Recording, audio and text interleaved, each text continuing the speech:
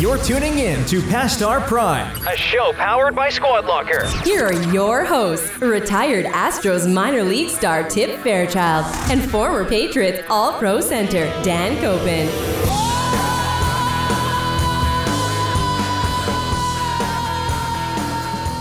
33, Past Our Prime. Do you say send it? Send it? Like that's like the thing, like the skier thing and like the snowboarder thing. Like send it. I don't know what you're sending. I don't know either. I have no idea. No, so yes, to answer your question, no, I don't say send it. Do you say that, Max? Max is got a pretty cool jersey right now. I don't He's understand going old school. what Max is doing right now. He's wearing a zip-up baseball jersey. I don't, and it's Just lying around. Just lying around. I went to the gym before this, and it was in the back of the car. It's a number 20 from the Phillies, Mike Schmidt. Yeah, Yeah. Throwback or just fake? it's a fake throwback. Actually, Okay. it's one of those knockoff ones that Okay. He likes got from jerseys. China. Max. So I heard an maybe we should interesting- start taking pictures of Max's jerseys. I think that we he should wears because he's in getting every aggressive day. with his shirt game. I heard an interesting stat the other day. I was in Chicago for a few days at a wedding. I went to a White Sox game. Did you get noticed? Oh, we had primers everywhere at the wedding. We had people coming up to us. Were like, "Hey, listen to the pod. Great pod. Great pod. Can I get a picture?" No, I'm just kidding. Not the picture, but we do have people that listen because we know that. I hope these people are the people you don't know and are just coming up to you because they recognize you. But It's people that you don't talk to all the time that are like, "Hey, I listen. Like, I love it. It's great." Okay. That's fun to hear. that is fun to hear. Yeah, it's really fun to hear. So I did learn when I went to the White Sox game, by the way, that new, I guess it's not new anymore. It's probably 10 years old. The stadium, like retrofit from the old, like, Kaminsky? yeah, that place was dump. But Guaranteed Rate Field is beautiful now. Great place. Great place to watch a game. Have you been to Wrigley? Oh, yeah. I have not been. Our friend Ryan Reed, his debut was at Wrigley. I flew out there and saw it. Oh, that's cool. Yeah, it was fun. Fun seeing that. Wrigley's cool. Seats are tight.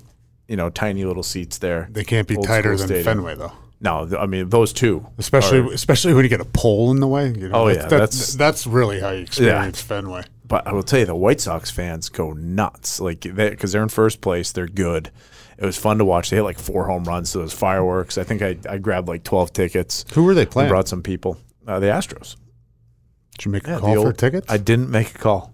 No. I almost did. Where you And going? then the other thing that I have in my wallet is this American Baseball American Baseball Players Association card. So the Players Association, it can use it, and you can show up at the window at will call, and if there's players' seats available still, home and away, that you get a number of tickets allotted. You can use those tickets. They can give you other tickets. Like there's some things there. It doesn't work all the time, but it does. Like it absolutely does work. We have tons of guys in that network that use it. We got there though, and will call was closed because we got there in the 4th inning, so wasn't able to do that. But we were sitting up in the bleeds. That was the only place I could get 9 tickets together. Yeah, But it was beautiful, beautiful stadium. I did learn that the White Sox at one point wore shorts for their uniform. when?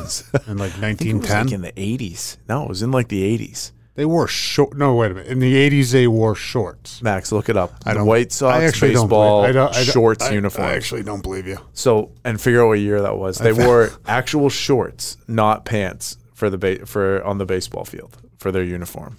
And by the way, I do love. Look at that. Oh my Max just God. pulled up a picture. Black They did. shorts. Was it just for one game? No, it was for a season. A whole season? Yeah. Look at that. What year is that, Max? Does it say? We're going to post a picture. That's unbelievable. That's Beer League unbelievable. softball. No Beer kidding. League softball, Chicago White Sox. Well, that's whatever year that is. Max can't find it. So, but I did learn that, though. It was amazing. To hear Speaking that. of baseball, we have Steve Kent, former pitcher, Yep. coming on the program We today. hope. He hasn't approved yet. So, Maybe. you never know. We might have to scrub this part, Max. But we're battling through Central Eastern time zone situations right now, which I dealt with the entire time in Chicago. Because Indiana, like we went to Indiana where yes. the venue was Indiana. Yep. And it was very close to the line. Yep. And most people are coming from Central, but not quite in Eastern. But some people were coming from Eastern, not quite in Central. I was in a mind pickle for 4 days of like, where are we? What time is it? What time is the actual wedding? Is it in Central Time, really? It was a constant battle. Yeah, but if you drive like a block, you're in one time zone. Yeah, that's the same way. When we used to play, go out to South Bend, Indiana for playing Notre Dame, it was either we flew into a place and it was Central, and then you go to South Bend and it's different, or whatever it was, Central or Eastern. It was the opposite way when you get to South Bend. So when you get to the hotel, it was always like, okay, we're on this time now.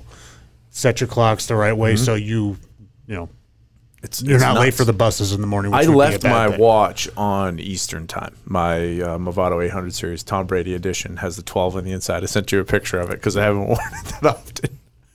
And the sunglasses too. I had the sunglasses on. Oof, just looking sharp. So I kept it on Eastern Time just because I was just lost. I was like, okay, I'm going to pretend that we're backwards the whole time. And it worked out. We ended up being at everything on time. The girls were flower girls. So that was, we actually had to like be responsible for that. The wedding, by the way, went from, the reception started at 5:30. So like the reception started at 5:30. Cocktail hour started at 5:30. The wedding was at like 5. Seems like a normal good time. Friday. Guess what time it went till? What time do like weddings normally like that starts at early, right? I used to wash dishes at okay. a banquet hall. So I'm going to say you had a 4-hour block. So that would be what, 9:30? 9:30. Wedding went till midnight. Oh, okay. It went late, and it was an awesome time. And the groom, they paid for some extra time. They paid for a lot of extra time. The groom was, I believe, the president of a fraternity. So I think he had everybody that ever went to the fraternity was in attendance. So it was getting a little wild there at the end. But it was a good time. The British Open. British Open. The Open is what they call it. The Open. I call it the British Open still. I got into a fight with the roommate. It was like, no, I thought the Open was the U.S. Open. Did you say the roommate? In college. Okay. That was the last time I had a roommate. I thought you were calling your wife the roommate. No. Okay. No, we're better than that. Okay, good. All right. I had a fight about what is it called, the Open or whatever, and he's correct. It is called the Open. I thought the U.S. Open was more towards the Open, but the champion golfer of the year.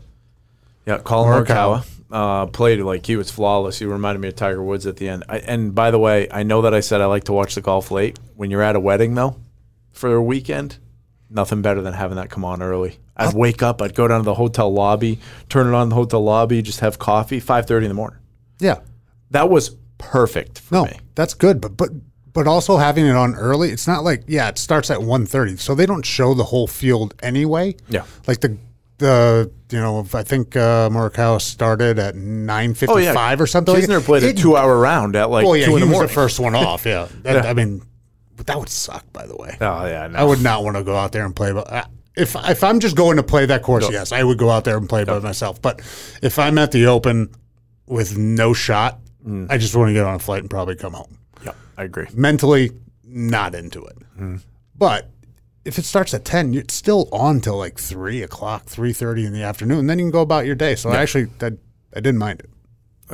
I thought it was awesome to watch. It wasn't windy, so that took a lot of the fun out of it. It was definitely not what it usually is. Because no wind is howling. No rain, no fog, or it was perfect. It was the hottest day of the year on Sunday. 85, 82 degrees there or something, and it was.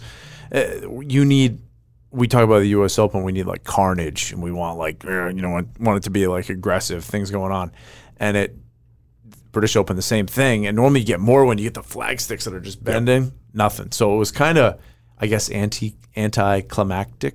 Anti or anti? I also said a word this weekend that my wife told me I say wrong. I say almonds. Instead of what? Almonds? Almonds. Oh. Almonds? Yeah, wow. You say almond? No. I did not know what word you were trying to say. Almonds? What do you say? Almond? No, I say almond. That makes no sense. Sounds like the past of amen. Okay, so I say almond. Almond. I say almond. Okay, well, you're wrong. So whatever. So there was anticlimactic. I'm saying that wrong, by the way. I know that's incorrect. You're just really I'm really butchered. I enunciating can't get through it. So anyway, it wasn't that great. But Koepka made a run. My guy Koepka he made did. a run. He did. Last day he did. How did you do in your pool?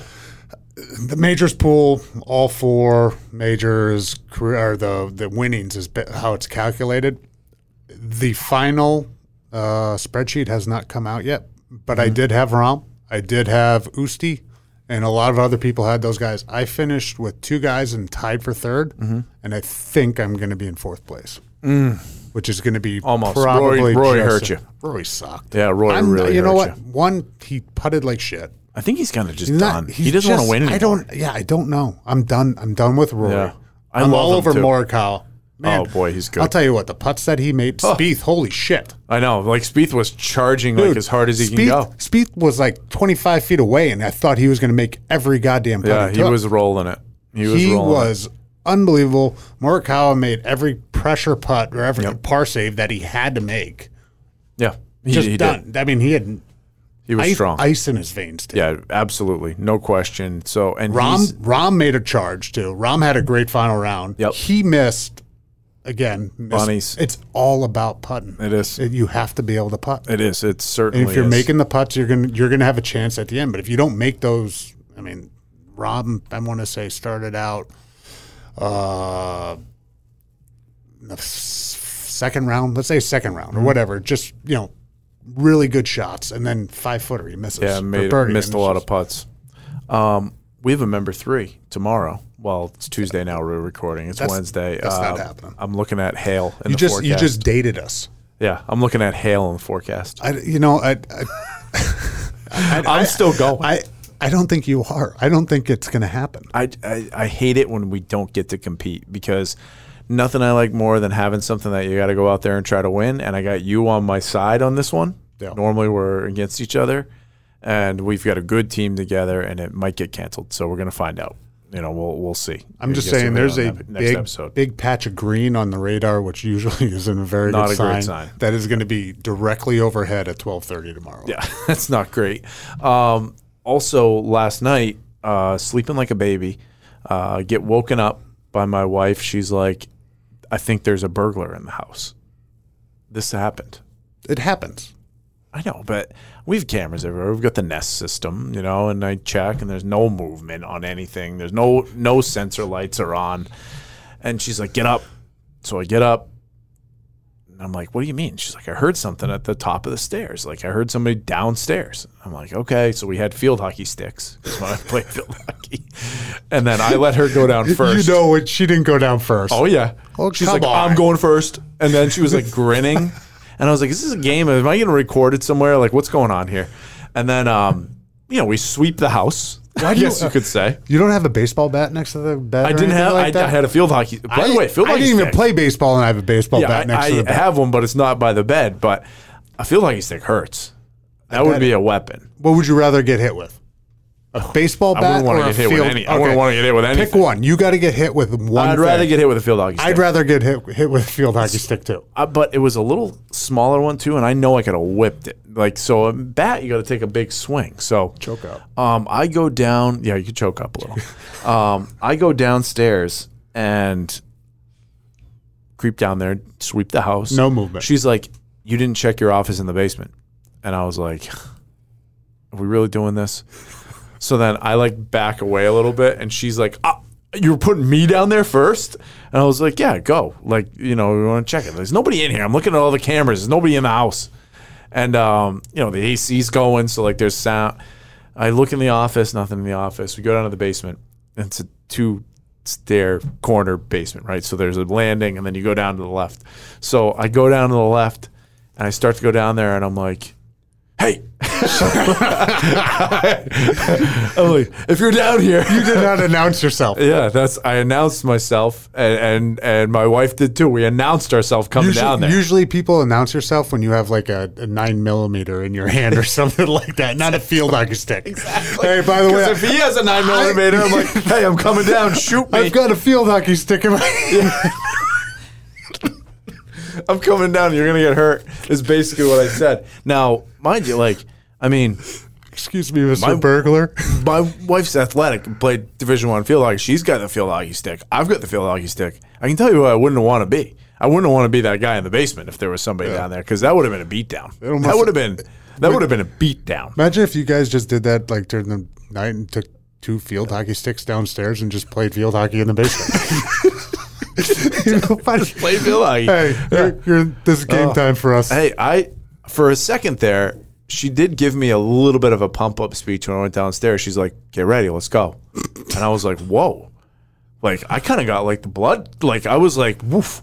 I'm ready. Like, the adrenaline hit me a little bit. I had to re-listen to Dr. Kevin Chapman about like some of my breathing techniques. Some of your anchoring techniques. I was like, is there really somebody in here right now? Is this for real? Sounds pretty. I'm like, we live in a nice neighborhood. There's nobody in our house. What are you talking about? Sounds anticlimactic. Anticlimactic. Anticlimactic. Okay. Anti. So nothing happened. Everybody went to bed. You could have visualized yourself on what was going to happen if someone was there. I'm going to hit that in just a second. We went to bed, left all the lights on. So nothing happened. Whatever. No big deal. We live to see another day, I guess, is the big thing. But I'll check the doors extra hard tonight. Just make sure. I don't know. Check the closets. I gave the closets a sweep last night. Somebody like playing games here, but visualization, by the way, visualization. So you're talking fast right now. I'm stuck. And you did a post. Did you see the post he did what yesterday? was with the mouth? Oh my God! What were you doing with your tongue? Your tongue was all over the place. I'm never gonna. Like a giraffe. I don't understand what that was for the team of the day. By the way, the team of the day is getting like rave reviews. People are following us left and right on this. Like it's building a national following because we're picking teams. One follower at a time. One follower at a time. We did one today. I did one though, and I came in here and just flipped it on and did it. But I did something with my mouth. It was wild. I don't know what. I had a pistachio in my mouth because I was eating pistachio shells. And I did try to like tuck it over in the side, but I didn't assume that I was going to just immediately start speaking after. So it was an interesting move by me. Visualization though, golf. I've listened to that Dr. Kevin Chapman one, I think twice. It is, some of the stuff in there was so powerful and so good. I've been telling everybody to listen to that episode. If you haven't listened to it yet, listen to it. Good. It was really strong about anxiety and like dealing with pressure and like being an athlete and like just living life. I tried that at the golf course at the country club. We played the country club after we recorded on that Wednesday. Mm-hmm. I forgot about it, and then I visualized on like 3 or 4 holes. How well did I play that? How well did I finish? You played well. You shot 37 on the back. Yeah, and I didn't start visualizing until a couple holes in. Yeah, it was probably around 12, somewhere around there. And it was, and then you wouldn't shut up about it, so that was even better. When a couple of the people in the group aren't playing as well, it's like you just got to visualize. You know what? I did the visualization as well, and it still went right. And then I snap hooked one on that par 5, and then came in. I had a nice recovery over there. Didn't get it far enough, but I was way off in the other fairway. Yeah, had a good shot in on the 3rd shot, but those greens are so goddamn small. Oh, they're so small. They're like the size of this table. And the rough, and it's not even what it's going to be for the U.S. Open next year. The greens are so small. The rough, especially in the second cut, it is so thick. It was a nightmare. Yeah, it was hard. And it wasn't even close to set up. If you're not visualizing how you're going to hit the shots and then hit them, you're screwed. Exactly. So I'm taking this visualization thing to the max, in the rest of my life. Visualization does nothing for an athlete or a player if they don't have the fundamentals. Well, you got to have the fundamentals. You can sit there and go like, hey, visualize this and all that. Yep, that worked. No, it doesn't work. It's the mental. You've got to put the work in, and you've got to figure it out, and you've got to have confidence, whether it's your swing or whatever you're doing, but visualization did not work for me that day. If you know you can turn a little cut over the edge of the bunker, though, and I visualize that, and then you just go do it. It's a positive thought before execution. Wow. Yeah. All right, you got that up. That's what I'm going to do. That's what I'm going to do from now on. Positive thought before execution. So like when Bill used to practice preparation makes game day reality. yeah, those two things right there are all I'm going to think when I'm playing golf from now on. That's it. All right. That's all I'm going to do. So words to live by. We did look great out there. We wore Summit brands. I had a Zero Restriction shirt on, jacket. I mean, I had B-Dratty. I want B-Dratty. You had a B-Dratty shirt on. Another one of the great Summit brands products. Those are all available at Squad Locker now. Live in stores. People are buying it. It's like the best waterproof gear and maybe the most comfortable like shirts you can find. So those are in stores. Corporate, people are buying that left and right. A lot of nice schools. Some golf teams are buying it so far. So www.squadlocker.com/suitup. And let's jump into the interview. Yes, sir. Dan played football for the Patriots.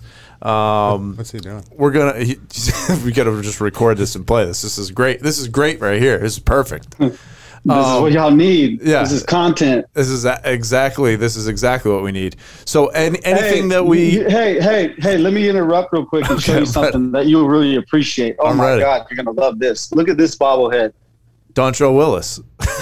from the Jupiter Hammerheads. It's perfect. That's a great one. It's my favorite bobblehead. Let's cover some more of these up there. What else you got up there? We're going live now. We're rolling. We're rolling. What else is up there? If you want to cut anything out, just let us know and we'll take it out. But Okay, yeah, that's fine. Okay, so look, we got, right off the start. I'll hang on. I'll introduce you. So we got Steve Kent on. Played in the big leagues. Played for a long time. In major and minor league baseball. Now he's got a pretty successful business that he's built with a lot of the guys from baseball. Show us the collection. And a back hell of there, a though. bobblehead collection. And a hell of a bobblehead collection. Let's see I it. actually have a pretty extensive bobblehead collection that I haven't unpacked yet because I just recently built this house. My wife and I just recently moved in, and I haven't unpacked a lot of stuff, and I'm doing some redesigning of my office. But Let's I do go have to some it. cool ones up here. Here we go. Yep. So far. Going on a tour.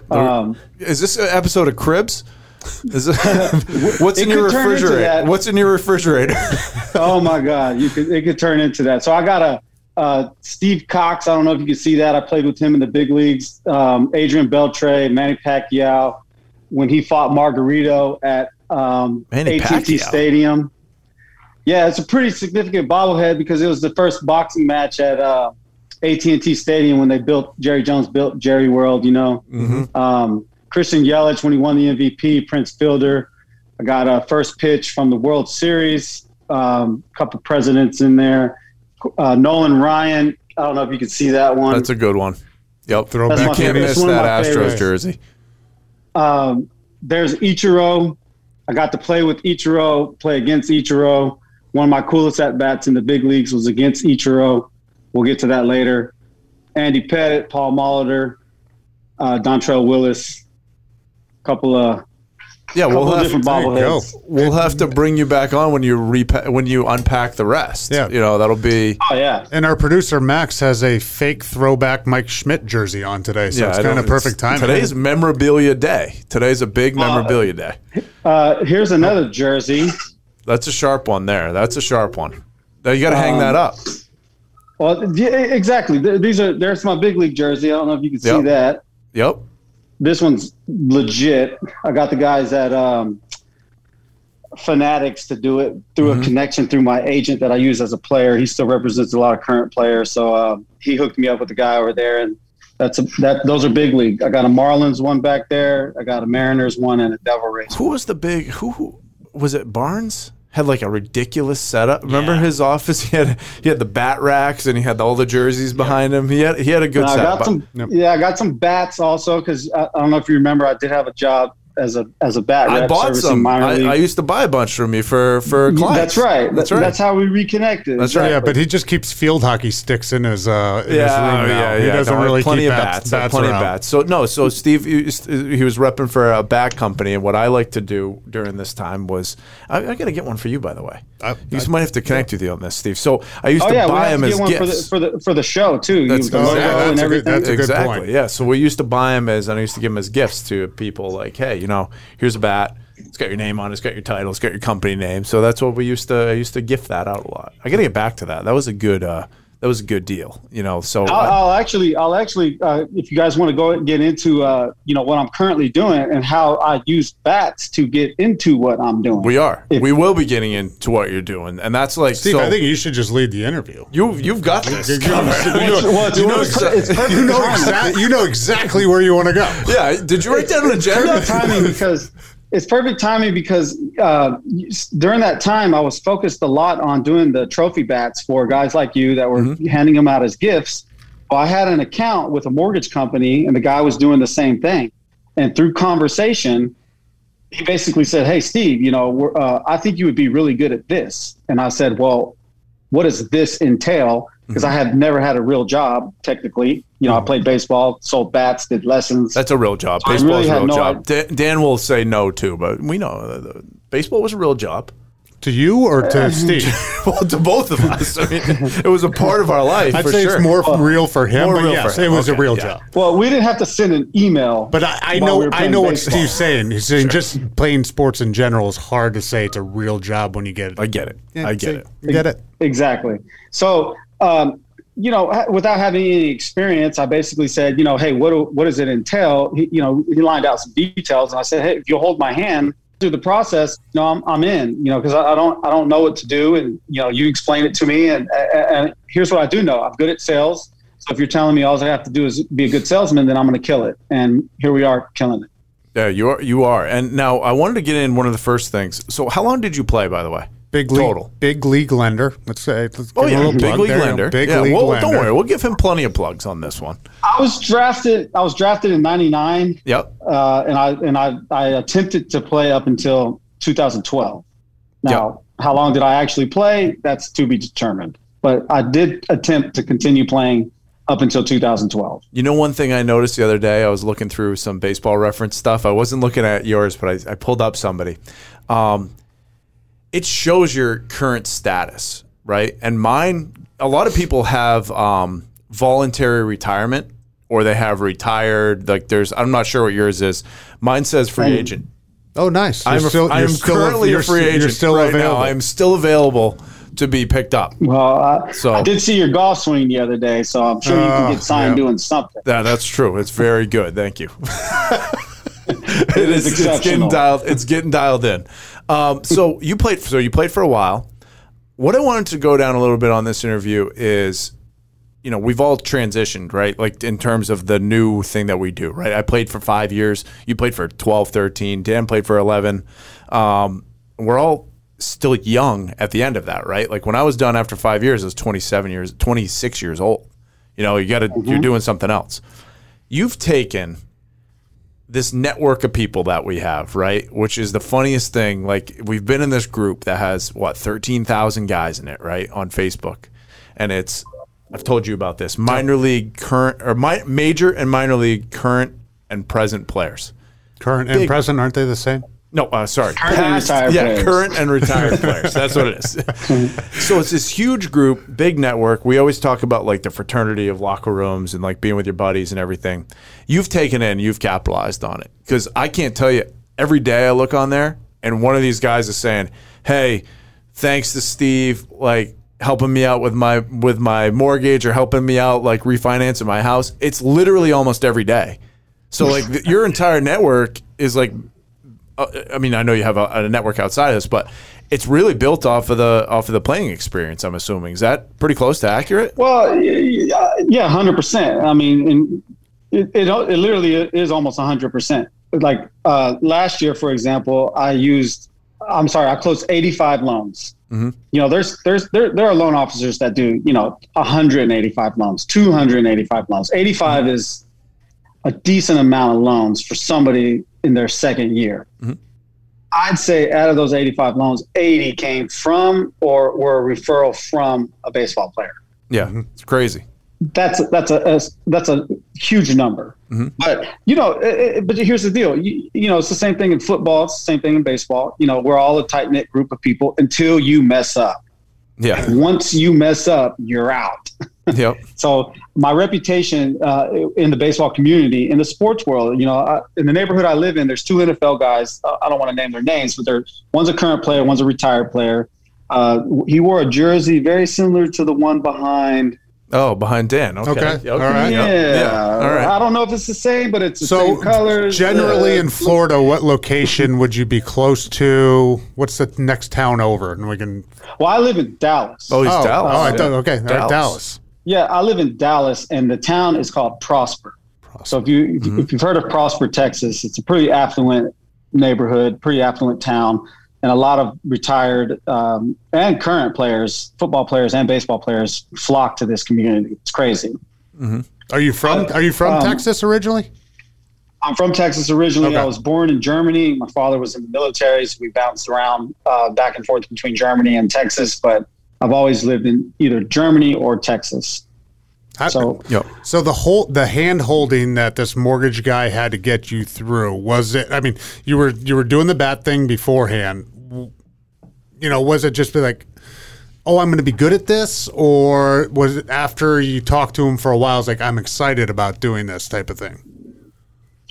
No, I told him I was going to kill it right out of the gate.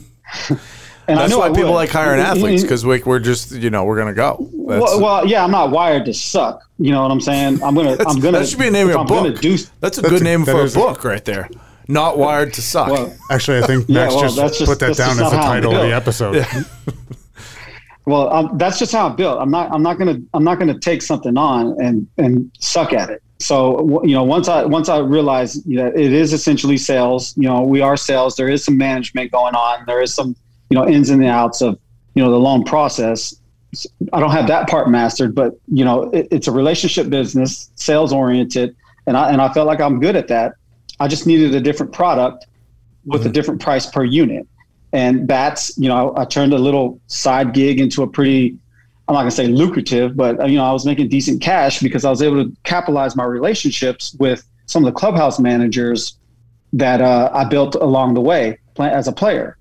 For example, the clubhouse manager I had in the big leagues, when I was in the big leagues, as a clubhouse manager for a different team, and he handled the bat purchases on the minor league side. So I was able to obtain their entire minor league business. Mm-hmm. We're not talking about an order of a dozen bats or 100 bats. We're talking thousands of bats. And then I took that same model and was able to repeat it with a couple of different organizations and start pumping out large amounts of bats in single orders, where I was able to do less work and make more money. Mm-hmm. I took that same concept with bats, and I tell this story all the time. I'll tell it to you guys since we're on tape. I really like this to get out there. I had a conversation with a guy. We're talking about fungos, and it could be a guy very similar to the guy right there. You know what fungo? You know what fungo is? What's a fungo? Oh, Dan doesn't know what a fungo is. So okay, so it's a training bat. Let's just in general, it's a bat. So a coach will use it, hit ground balls with the guy. Okay. Yep. I'm going over an order with this guy, and we're going over colors, we're going over sizes, names, engraving, all that stuff. It takes about 30 minutes, and then my commission on that deal, after it's all said and done, orders placed, delivered, is a small commission per bat. Mm-hmm. I took the same amount of time and talked to a guy about a refinance, took him through the process, how it works, what to expect. Same 30 minutes on the phone, and I probably made 50 times the amount of money and spent the same amount of time on the phone. So I've been able to take those same conversations from guys that I've sold bats to. You'd be surprised how many loans I've done for guys that I've sold bats to. It's kind of funny, actually. Yeah, I mean, Dan was doing some paperwork earlier. He's looking into a refi right now. So this is where we have some real estate questions for you, because this has been eating at me right now lately with the real estate, because the market is so strange and wild and crazy, and like our area in Rhode Island is like, I mean, you can triple up your house right now almost, like in terms of like what you bought it for. So those questions are coming. I do have a question about your major league debut, because I like to ask that question to people and see what type of stress and what type of feelings you had during that time. Because we talked to a doctor last week talking about like anxiety, and stress reducing techniques. What was that experience like for you on the mound? It's always my first question I ask a lot of people that got there. It's like, what's the first thing that you did? What's the first feeling that you felt out there? I mean, it's a very surreal feeling. I mean, because you kind of get, you have this idea of, what I want to accomplish once you get drafted. First of all, I never thought I'd ever get drafted. I never even knew anybody that got drafted. I'm the first and only player or person from my town to make it to the big leagues. So it wasn't like big leaguers were growing on trees where I'm from. So when I got drafted, I actually thought I was going to the big leagues. Mm-hmm. I didn't even know what the minor leagues were. So finally when I learned the process, and you go through your first year, second year, I'm in my third year in the minor leagues, and I start to figure out that I'm actually pretty good. Next year, my fourth year, I'm in the big leagues. So you're thinking to yourself, all this has led up to one moment, and it's happening. Mm-hmm. It's really happening. My parents are in the stands. I got a couple buddies in the stands.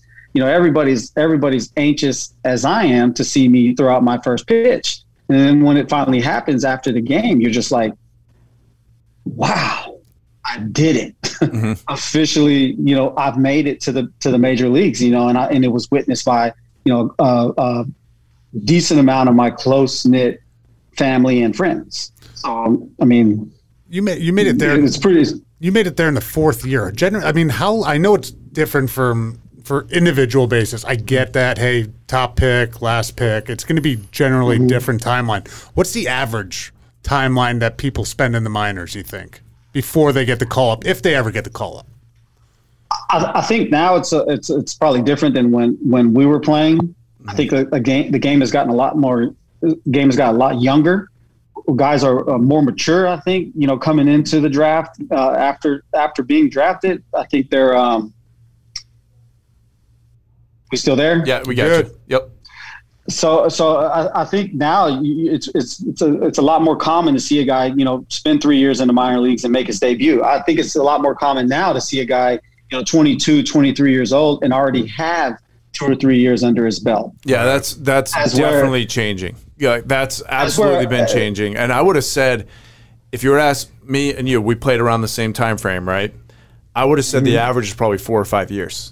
That a guy, because that's what I remember. Yeah. So I remember, hey, this guy's been in there for 5, 6 years, or whatever the number is. It was traditional. It's almost like you have to pay your dues down there. Yeah, well, it was traditional to kind of go through each level, right? You're in rookie ball, you're in A ball, you're maybe in high A after that. If you were still young, like you're in double A, you might make your leap then. Where you go to big league camp and you kind of go right up, or you go to AAA and you groom yourself that year for half the year, and then you get called up in September.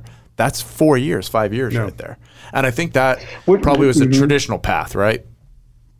Well, yeah, I mean, me being my path, I was the first person in my draft class to make it to the big leagues. Technically, I should have been the first rounder, right? Yes, yeah, absolutely correct. I was ninth rounder. I was first one in my draft class to make it to the big leagues after my third year, which was, honestly was too quick. I think if I would have had a little more seasoning in the minor leagues, I would have been better prepared for the major leagues and maybe spent more time, because I only spent 1 year. Mm-hmm. And there's a saying that we've all heard in baseball: it's harder to stay than it is to get there. Mm-hmm. How many times have we heard that comment? A million. Yep. Thousands. Mm-hmm. And I'm a perfect example and a perfect believer, and I preach this message all the time, that is a true statement. For me to get to the big leagues and only spend 3 years in the minor leagues was easy. It was a walk in the park. And then all of a sudden I get to the big leagues, which I thought I had a decent year, a good enough year to get another shot. Mm-hmm. The following year, I wasn't mature enough. That lack of maturity, and I don't want to say the overwhelming, but it was a little overwhelming because of the background I came from. All of a sudden I'm just throwing all this publicity, money, just you could walk on water essentially back then when you're in the big leagues. Probably how it is now, but I wouldn't know now. But that combination, what didn't prepare me for the minor leagues the following year. And the minor leagues the following year is probably the year that did me in. Mm-hmm. So there is some truth to the comment of it's easier to get there than it is to stay. Yeah, and you hear terms like you'll hear this all the time, and we've heard these in baseball, like guys get salty. So if you've been there, right, and then you go down, you're salty while you're there. Yeah. And that's really that's a a term that's used towards AAA a ton, right? You get a lot of guys that are good enough to be in the big leagues. Like they've probably been there for years. That you get these like salty vets is what the term is a lot. And then that's, it's all about attitude and consistency. And if you show it, you get back up there. But like you said, it's much harder. Well, first of all, it was really hard for me to not get there. There were so many comments in there that I couldn't make. I actually laid off. I actually laid off. I know, because you're nice guy sometimes. You're earning my respect. Thank you. But then I'm assuming it's hard to stay there. That's my assumption. That's what I've heard. That's what I've heard. If you ever see the chart, and I don't even know where to find it, but if you start looking at like how many guys just made it to the big leagues. Mm-hmm. There was a post that went viral. There was a guy that was the 20,000th player. So there's only been 20,000 dudes to play in the big leagues. Mm-hmm. Well, that list gets significantly smaller with guys that have played one full year. Mm-hmm. And then for guys to have gone to arbitration where you're 3 years service time, that list is drastically smaller than right. The list of guys that have made it. So, I mean, it is hard to stay. The guys get called up, a cup of coffee, play for a couple weeks, get sent back down. Maybe they're a replacement player because of an injury or something, and they just get thrown in the mix and never make it back. Just never make it back. They battle through the minor leagues year after year after year and never get the opportunity, which is what I did. I battled through the minor leagues again. I got my life back in order mentally. And I had some decent years where I thought I should have been given the opportunity to get back to the big leagues, and I wasn't. One was with the Astros. I was literally getting a phone call from the manager. I had the lowest ERA on the team. I'm in AAA. I'm throwing the ball well, and the manager calls me. I was so nervous because I thought he was about to tell me I'm going to the big leagues. I didn't answer the phone. The pitching coach then called me. So I'm like, okay, something's going on. So he said, hey, you need to call the manager back. So I called the manager back, and he says, hey, we need you to get to the field as soon as you can. I happen to live in Austin, which is where Round Rock is. So I'm at home, so I just drive to the field. They call me into the office, and they tell me you're being sent to AA. That's what it was. I think I'm getting called up, and I'm getting sent down. Yep. And that's how crazy baseball is. Yeah, it is nuts when you get in the shuffle of. I was in AA for a couple of years and then ended up getting released, getting signed back, and went to high A. It's like just like exactly. You're all over the place. In terms of where it is.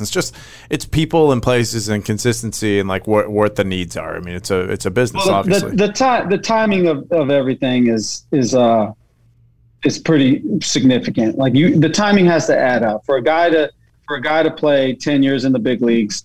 The timing has to add up to where you have to stay healthy. One, I mean, you, as a former football player, you can understand health more than anybody. Sorry, guys, I'm trying to. No, you're good. I'm trying to put my phone on the charger, and it's. This is the stuff that people love. One of the sayings that Bill always had, and there was a sign up in the locker room and in the wall in the facility, is durability is more important than ability. And if you can't stay on the field, you're useless to them. It doesn't matter how talented you are, but if you get hurt all the time, you can't do anything for them. Yeah, same in baseball. Same with the high school sports. I still work with kids, not as often as I'd like because mortgage business is pretty busy. But one thing I tell kids is two things will keep you off the field. One is grades because you got to pass to play in high school, and health. If you're not healthy, you're not going to do anybody any good. So. Yep.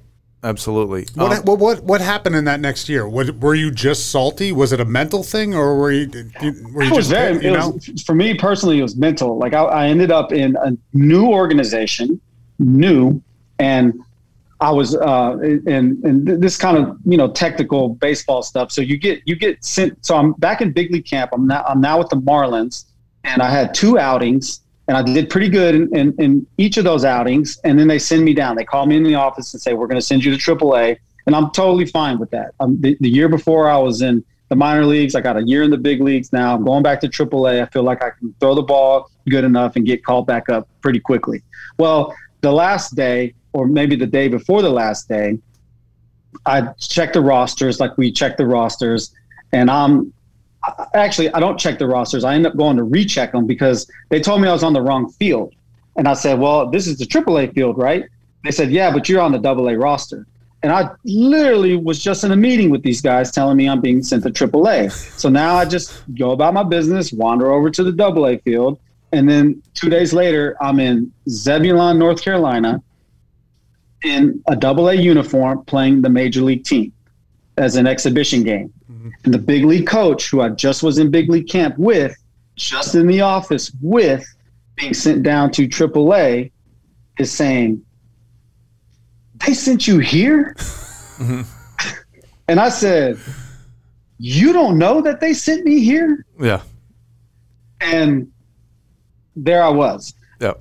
I didn't know anybody on the team.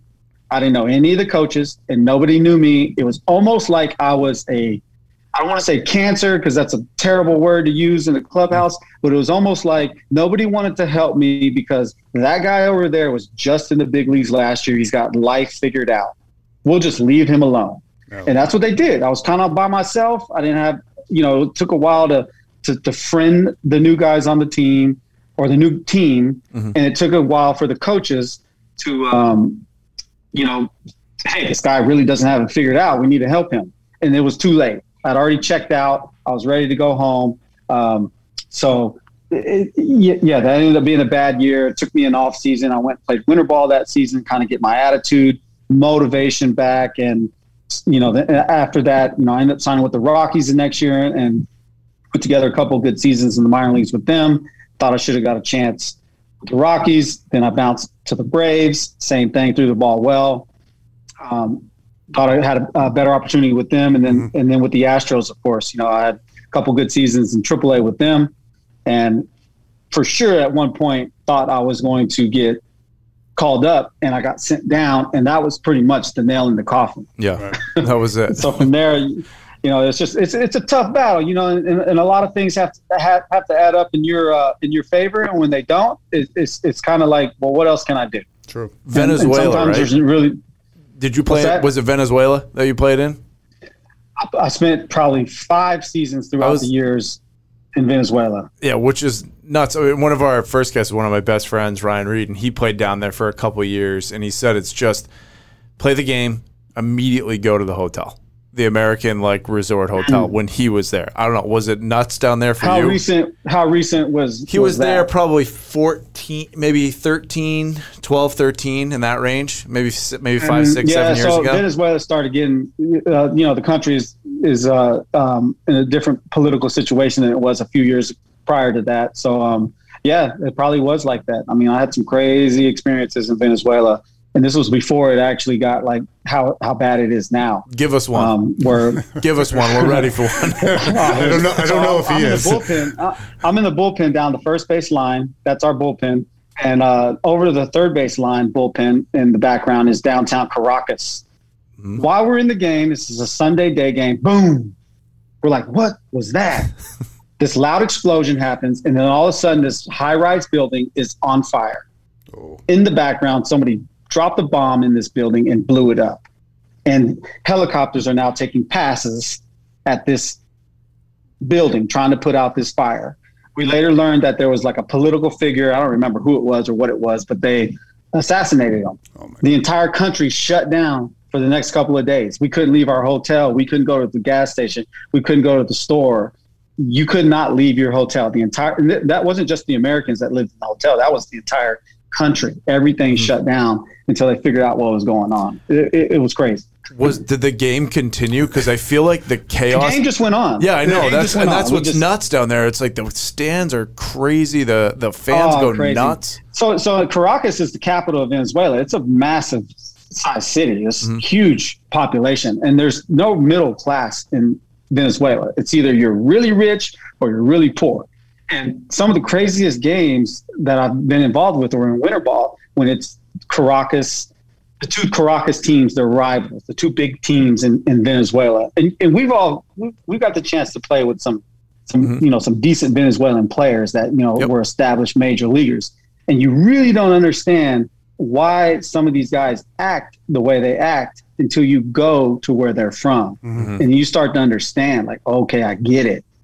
And these stadiums would have like bottle service. Like you could go like behind home plate. You're not sitting at like a regular chair, like in the stands at a minor league game. You're sitting at a table as a waitress with bottle service. And these are rich Venezuelan people that have come to gamble on the game, or just, they're fans because this is the biggest, show in town at the time, and they just get wasted. And there's no like, holding back like in the United States, not in New York. Flames shooting out of it. Yeah.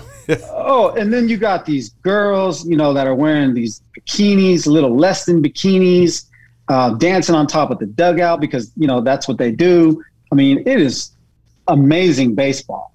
Yeah, it's a party down there. That's what we've heard. It is a lot of fun, and it's a great opportunity for guys, that are in the minor leagues that make, very little income to go over and make decent amount of money while playing in winter ball. You can almost essentially make in 2 or 3 months what you've made the entire season. Right. And that's why guys do it. Yeah, guys, and it's like cash. They like just bring it over in the waistband. There's got to be scouts. Is there scouts that show up there too? Oh yeah. So if you're doing well, they do scout that league. A lot of the Asian leagues, which nowadays Korea, Taiwan, Japan, these are all outstanding leagues, great opportunities. Korea used to have a salary cap. There's no more salary cap in Korea.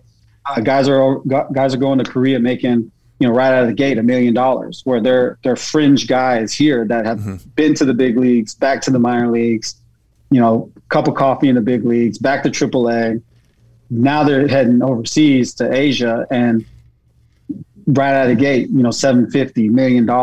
Yeah. So there's in the Asian leagues scout winter ball a lot. And the reason I believe they scout it so much is because how well is a guy going to do in a foreign country if he's never been to a foreign country? So if you can establish yourself in Venezuela, Dominican Republic, Puerto Rico, one of these winter ball leagues, you probably can establish yourself in another country as well. Mm-hmm. So some of these Asian countries won't take a player unless they played winter ball. Yeah, got it. So from Caracas to the U.S. housing market, okay? So it's a big leap. There's no inventory available, is what it feels like. House values are through the roof. This is the question time, and we have questions. You're ready to go now. Mortgage forbearance is coming to an end in I think July 31st, so that could change some things. What's your view on it? I know you're optimistic. You're helping guys make a lot of money on houses by not even selling them. I've seen that a bunch of times. Like what's your opinion from from somebody like yourself? Like what's going on with the U.S. housing market? I'm no genie, and I don't have a crystal ball, so my answer is my opinion. I foresee the housing market continuing to be where we're at. The inventory is still staying low. I do think we're going to get more inventory here in the next couple of months, but I don't think we're going to see the inventory like we saw, 7-8 months ago. I don't think we're going to see that for at least another year. And when we start to get back to normal in the housing market, and again, this is my opinion, I think it's going to plateau. I don't think it's going to go back down. I think it's going to stay where it's at. You think the numbers the numbers are going to stay where they're at? I think they're going to stay. I don't think they're going to dip. A lot of people keep saying that we're going to see the housing market like in 2008. It's going to burst or it's going to crash or anything like that. Like I don't really foresee that happening. I think we are going to see. You brought an interesting point with forbearance. We are going to see, I think, more inventory come to the market because the people that were in forbearance that did not proceed to make their payments as instructed after forbearance are now going to go into foreclosure. Those foreclosure homes are going to come onto the market, and there's going to be some buying opportunity for cash-heavy people. So that could create more inventory, more opportunity for buyers. I learned that on TikTok, by the way. But I think it's dead ass accurate because I did see it on like one of the news channels. I was like, okay, that makes sense. There should be short sales and there should be foreclosures and there should be things that pop inventory into the market. So somebody like me who like right now, I should sell my house and go rent for a little bit to see if it cools off a little bit. Because I mean, we're getting a phone call every day. the problem is where are you going to rent? That's true. Yeah. There's not a lot to rent. Oh, I could say there's not a lot of rental. There's not a lot of rental properties available either. You know, and I could give you a prime example. A guy behind me, he sold his house in 1 hour. It didn't even take pictures. The real estate agent didn't even have time to put a sign up, and sold his house for $200,000 over asking.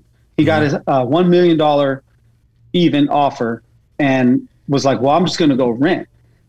Took the money because he had plenty of equity in his house, and now he's struggling to find a place to rent. He had to go all the way from where we live in Prosper, Texas, to downtown Dallas. It's probably 40 minutes. Mm-hmm. He had to go as far as downtown because there is inventory as far as the apartments in downtown because of the high-rise buildings. There's a lot of people have moved out of those places. He ended up having to move there and find a place there. So you could sell your house. The hard part is where you're going to go after you sell it. So what you're saying right now is still a good time to contact the big league lender. Absolutely. This is booming for the big league lender. Yeah, if you're looking to purchase, you know, I still feel like one category of homes that's still available more than the other category is new construction. New construction homes are still being built here in Dallas in the DFW area. I haven't seen it slow down one bit. No. Even during the pandemic, I live in a new construction community. I can I don't know if this works, but let's oh boy. We're doing Crips. We are doing Crips. I don't know if he's doing Crips. There we go. Out the window. All right. I don't know what y'all can see out there. We can see some stuff. I see a couple houses. Yep. Look at them dudes getting after it right now, laying down a slab. I mean, these dudes are getting after it every day, Monday through Sunday. It's 140 degrees down there, too. Oh, it's so hot outside. It's crazy. I was sweating walking my dogs. It was miserable. But new construction is a good opportunity where a lot of people, especially from California, are moving here, buying up these new construction homes because these homes in this neighborhood, you know, listed at whatever price they are. People are selling their older homes, much smaller homes in California, making more money. So they're running here. The problem is a piece of plywood's like $96 though, right? Yeah. Or is it coming back down now? It's coming back down. Yeah, no, wood has got back down. And actually that's funny you said that because when it was a little higher, it did slow down. I sit out and watch these houses being built every day. I think I was the third house in this neighborhood. And now I'm looking at 1, 2, 3, 4, 5 on this street. Mm-hmm. So, I mean, I've been watching this process and, you know, Texas was affected by the winter storms, which was a big deal. We had that to deal with. And then coincidentally, after the winter storms, it was like we were in Seattle or something. It rained for like a month. I've never seen so much rain. Mm-hmm. So that did halt construction a little bit. And then the wood crisis happened. So, I mean, there was a little pause in some of these new construction homes being built. But nonetheless, these people are still working. You know, they're still getting after it. And there's a lot of buying opportunity on the new construction side. But as you mentioned earlier, you know, you don't have to sell your house to capitalize from the market because if the guy behind me sells his house for $1 million and it's $200,000 over list price, what does that do to my house? Mm-hmm. That instantly injects equity into my home. And the only way to use equity without selling is to do a cash out refinance. Mm-hmm. So I've been selling cash out refinances pretty hard last couple of months because of the increased value people are immediately given because of how overpriced homes are going for right now. All right. I got a question, and I hope I put this the right way. So, in your expert opinion or your expert advice, let's say I get it that there's a minimum or there's rules against what the lending house can offer an athlete or an entertainer, right? There's got to be a contract length applied to it where they'll honor your income, right? What's your advice to former athletes or those guys just starting out? Asking for a friend. Asking for a friend.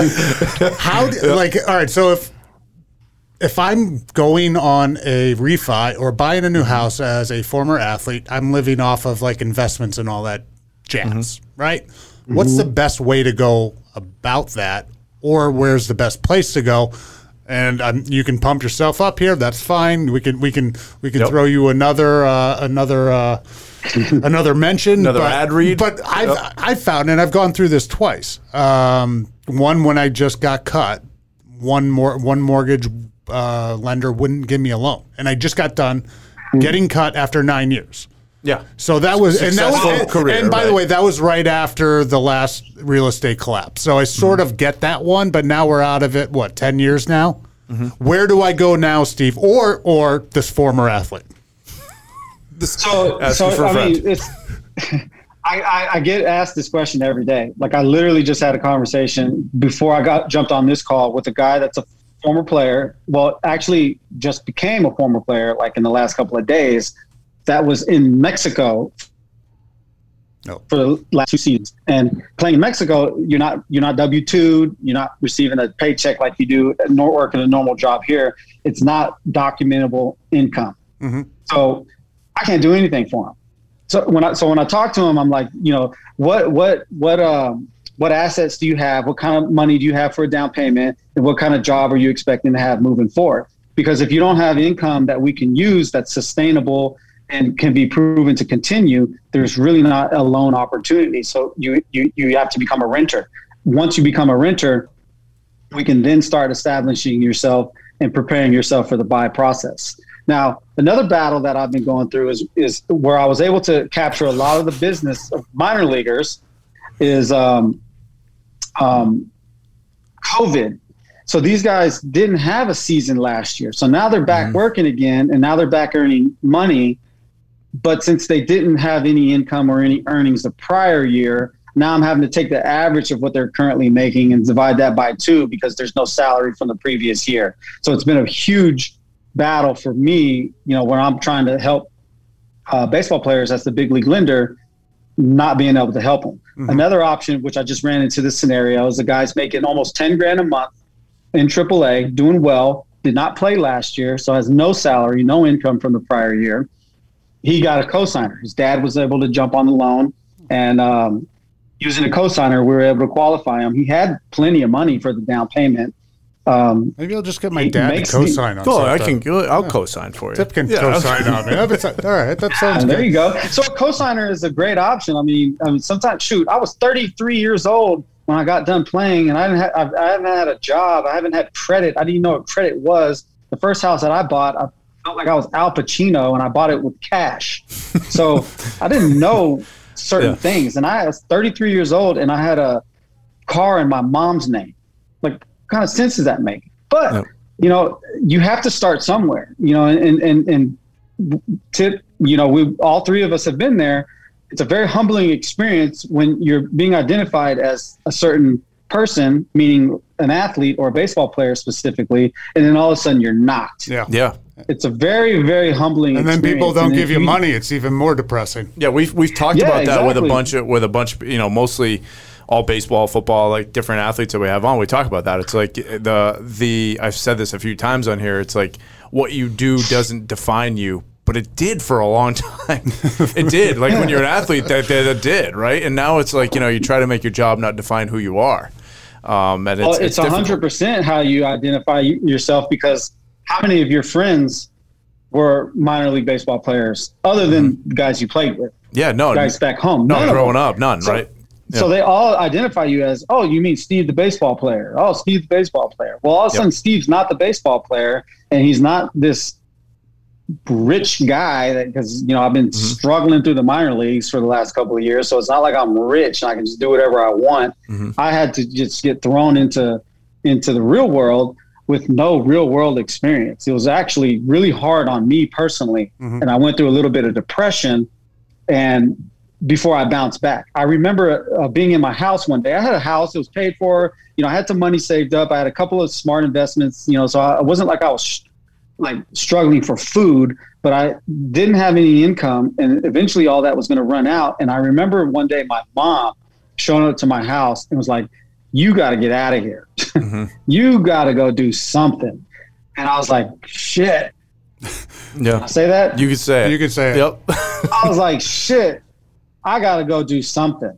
And at the time, I wasn't about to go get a regular job because I was embarrassed, first of all, that I had to get a job and I was no longer a baseball player. My brother at the time owned a commercial cleaning business where he did nightly cleaning for a couple of different businesses. So I went and cleaned toilets at 11 p.m. to 4 a.m. So no one could see me, and I could start establishing myself with an income that could establish credit.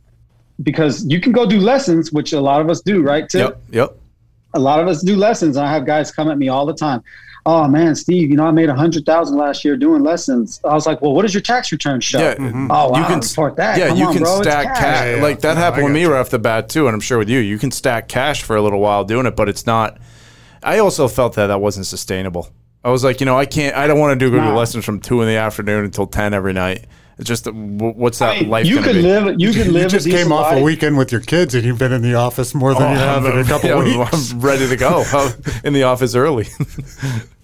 Yep. You can create. You can establish yourself, and that could be a decent career, but it's not going to be. You can't retire doing lessons. Right. You can't build a 401k. You can't build a retirement fund. It's all in the moment. And if you have long-term goals like a family and kids, I'll give you another example. I'm dealing with trying to qualify a guy for a loan from the group who just does lessons, no reportable income. It's just his wife, and she has a great job. This lady is doing pretty good, but with the amount of money he makes from lessons and the amount of debt that they've accumulated, they're trying to do a refinance, and I can't qualify him for the loan because he has no reportable income. All right. So you're saying since the real estate collapse and what happened to him back then, it's still hard to get people loans nowadays.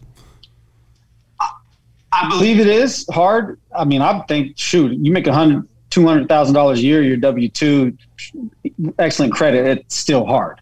Okay, which is wild. Yeah. It's a lot easier. But loans are hard. It's hard. It requires an effort from the borrower. And the loans that go easy are usually because the customer or a client is understanding that this is an intense process, and they immerse themselves and do what they have to do to get the house. Some people aren't as organized, and it just makes things a little more difficult. They don't know how to track stuff down. I mean, I've dealt with older people, who aren't tech savvy, where I've had to walk them through how to take a picture of their driver's license and send it to me because that is a requirement. Yeah. I'm not telling you. I think they did. The last couple times that I've applied for loans or whatever, they did everything but ask for my firstborn. I mean, exactly. It is an in-depth process with it's very in-depth. It's very intense. It's a pain in the ass. And at the end of the day, one of the reasons I think I've had the success that I've had is because I'm honest with people up front. This is going to be hard. I'm going to do my best to make it not so hard, and take most of the effort will come from us. As long as you're willing to work with us, and just kind of trust that I'm doing the right thing for you and your family, it will be easier. Yeah. Yep. Some people that I'll try and figure something out. Very real. It's not like when we request certain documents, it's not like I'm saying like Steve Kent needs it. Yeah. This is the rules. Exactly. Yeah. Steve Kent's just following the rules. If it was up to me, you'd get 1%, you'd be qualified, you'd have $1 million house with no payment. Yeah, that happened in 2005, 2008. That's what happened. Exactly the loan process that I went through with when I was in the big leagues. I basically walked in there with a duffel bag of cash and bought a house. Yeah. All they asked me for was that, or here's the other advice. While you're on that long-term contract, buy a house then, and don't ever leave. Yeah, that's the way to do it for sure. This has been very real talk from the Past Our Prime boys. There were some lessons to be had there. Let's hope. So, we appreciate you having you come on. That's been awesome, and I'm glad that we went down a business path, because it's fun telling the stories and stuff, but it's also nice to know that guys are successful after. And you've definitely been doing that and utilizing a network, which I think was the smartest move ever, is really getting the trust of like that fraternity of baseball players, and you're killing that. How do we find you? How does everybody find you? BigLeagueLender.com, Big League Lender on Instagram, Big League Lender on Twitter. Yep. Pretty easy to find. I'm on Facebook. I'm on all social media platforms. I really believe in social media. There's a lot of power to it if used the right way. Yep. But I know a lot of players, current players, former players, listen to your show. I appreciate that work you guys do. I want to leave with some advice to those guys, and I preach this every day. You're in the prime position. If you're currently playing a sport, any sport, it doesn't have to be professional. It could be college. You're in a room daily with 25, 50 guys, 55 on an NFL roster, right? 25 on an MLB roster, not including staff, coaching staff, training staff, clubhouse staff. There's a lot of people around you. Your network post-playing is how you're going to make money. Nobody ever realizes that. I'm glad you brought that up, because I remember playing. There's so many people that, you connect with the guys a lot of times, but it's just as important to know the clubby and to know the people that are working in the sport as opposed to the guys that are playing in it. Like both. Yeah. I wish I knew some of the old scouts, some of the people. So like when I'm traveling for work, I'm like, hey, what's going on? You show up at a White Sox game, you don't have to buy tickets. Exactly. I had to buy tickets at a White Sox game the other day, right? I'll never buy a ticket anywhere. I'll never buy a ticket. I'll never have to. Because it's the relationships that you build, and you treat everybody with respect. It will come back to you. Yep. If you're a cancer in the clubhouse, you can just kiss an opportunity working with players post your career goodbye. Absolutely. You got to be a good dude and honest. Yep. And and last piece of advice, if for current players, and I tell people this all the time, we're not all Derek Jeter. We're not going to just ride off into the sunset with millions and millions of dollars in our back pocket. Pick up a trade. Use mortgages, for example. And I'm not saying everybody has to be a loan officer, although it is a great industry, for athletes because of how we're wired. But pick up a trade. You could get your mortgage license while on the bus. Yeah. All these people have access to internet everywhere. They're in the clubhouse. We have so much downtime. Tip, how much downtime do we have as players? Tons. Unreal amount. Hey, I agree 100% with what you said on the networks or whatever. The one thing that I wish I did when I was playing during those 11 years, especially the off season, was using the name at that time and interning somewhere. Hey, Mr. Kraft, you know anybody that wants to have me show up for a couple months or something like that? I got some time on my hands. I think that would have been a good, a good thing to, go into retirement after, I think just being able to have a conversation with Mr. Kraft is cool enough right there. Yeah. Well, it didn't happen very often, but I think I could have gotten in there one year. You're right. You're right. You're not. People. You're not thinking long term at that point. You're just trying to stay in the game. And we don't think that. We don't think that long term. I'm sorry. Go ahead. I'm just smarter now. I wish I was smarter back then. Yeah, we don't think that long term thing while you're in it because you're like, nah, I'm going to be there. I'm burning the boats. This is all I'm doing. We got more grays now. Yeah, I do. No kidding. It's getting bad. But exactly, like you have time, to pick up a trade, learn a language, do something that betters yourself intellectually. That's going to help you post career, because your post career is going to last 5 times longer than your career. Yep. And if you don't set yourself up learning something or picking up some kind of trade, insurance, I think, is a great avenue as well, because you can get your license on the bus, sign up for an online course, take some classes while you're on the bus, and sell insurance to all your teammates. Every one of the, when you guys leave the studio, wherever you go and you walk around, just look at people. Every single one of those people have insurance. They're getting it from somewhere. Why can't it be you? Same with loans. I look at these houses in this neighborhood. They all have loans. I mean, there's a few cash buyers here and there, but the majority of them are financing their home. Why can't it be with me? I feel like it can be. So that's why I'm a little more aggressive on the sales side than some people. But like I said, at the end of the day, guys that are listening that are currently playing, maybe they're transitioning out of playing, learn a trade. Be a good dude. Yeah, that's good advice. Yeah, be a good dude is the other one. That's for sure. Last question. Favorite color Gatorade before we let you off the hook. He's got one. It's empty, but it's grape. Oh, it's zero too. Oof, yeah, zero. Yeah, right, we are getting old, sugar-free type thing. Next time we bring you on, I'm sure that the bobblehead collection will be doubled up there, and we appreciate it again. So the big league lender, Steve Kent, on the Past Our Prime show. Appreciate you coming on, man. I know we were trying to schedule it almost for like 2 months because we kept on bringing different guys. So I'm glad we were able to catch up with you and teach us a lesson or two. Well, I'm looking forward to watching it. You guys do a great job. Keep it up. And, You got it. If there's anything I can do to help with that refinance, let me know. There And you the go, bats. Steve. I'm Hey, going to order always some sell bats it. from you. Always sell Always it. ABC, Steve. Always be close. Always be safe. Exactly. All right, man. We'll All catch right, you later. guys. See ya. Later, Thanks. buddy. Appreciate it. Later. All right, see ya. Past Our Prime is brought to you by Squad Locker. Squad Locker is your one-stop shop for custom team apparel, delivered right to your front door. Learn more by visiting squadlocker.com.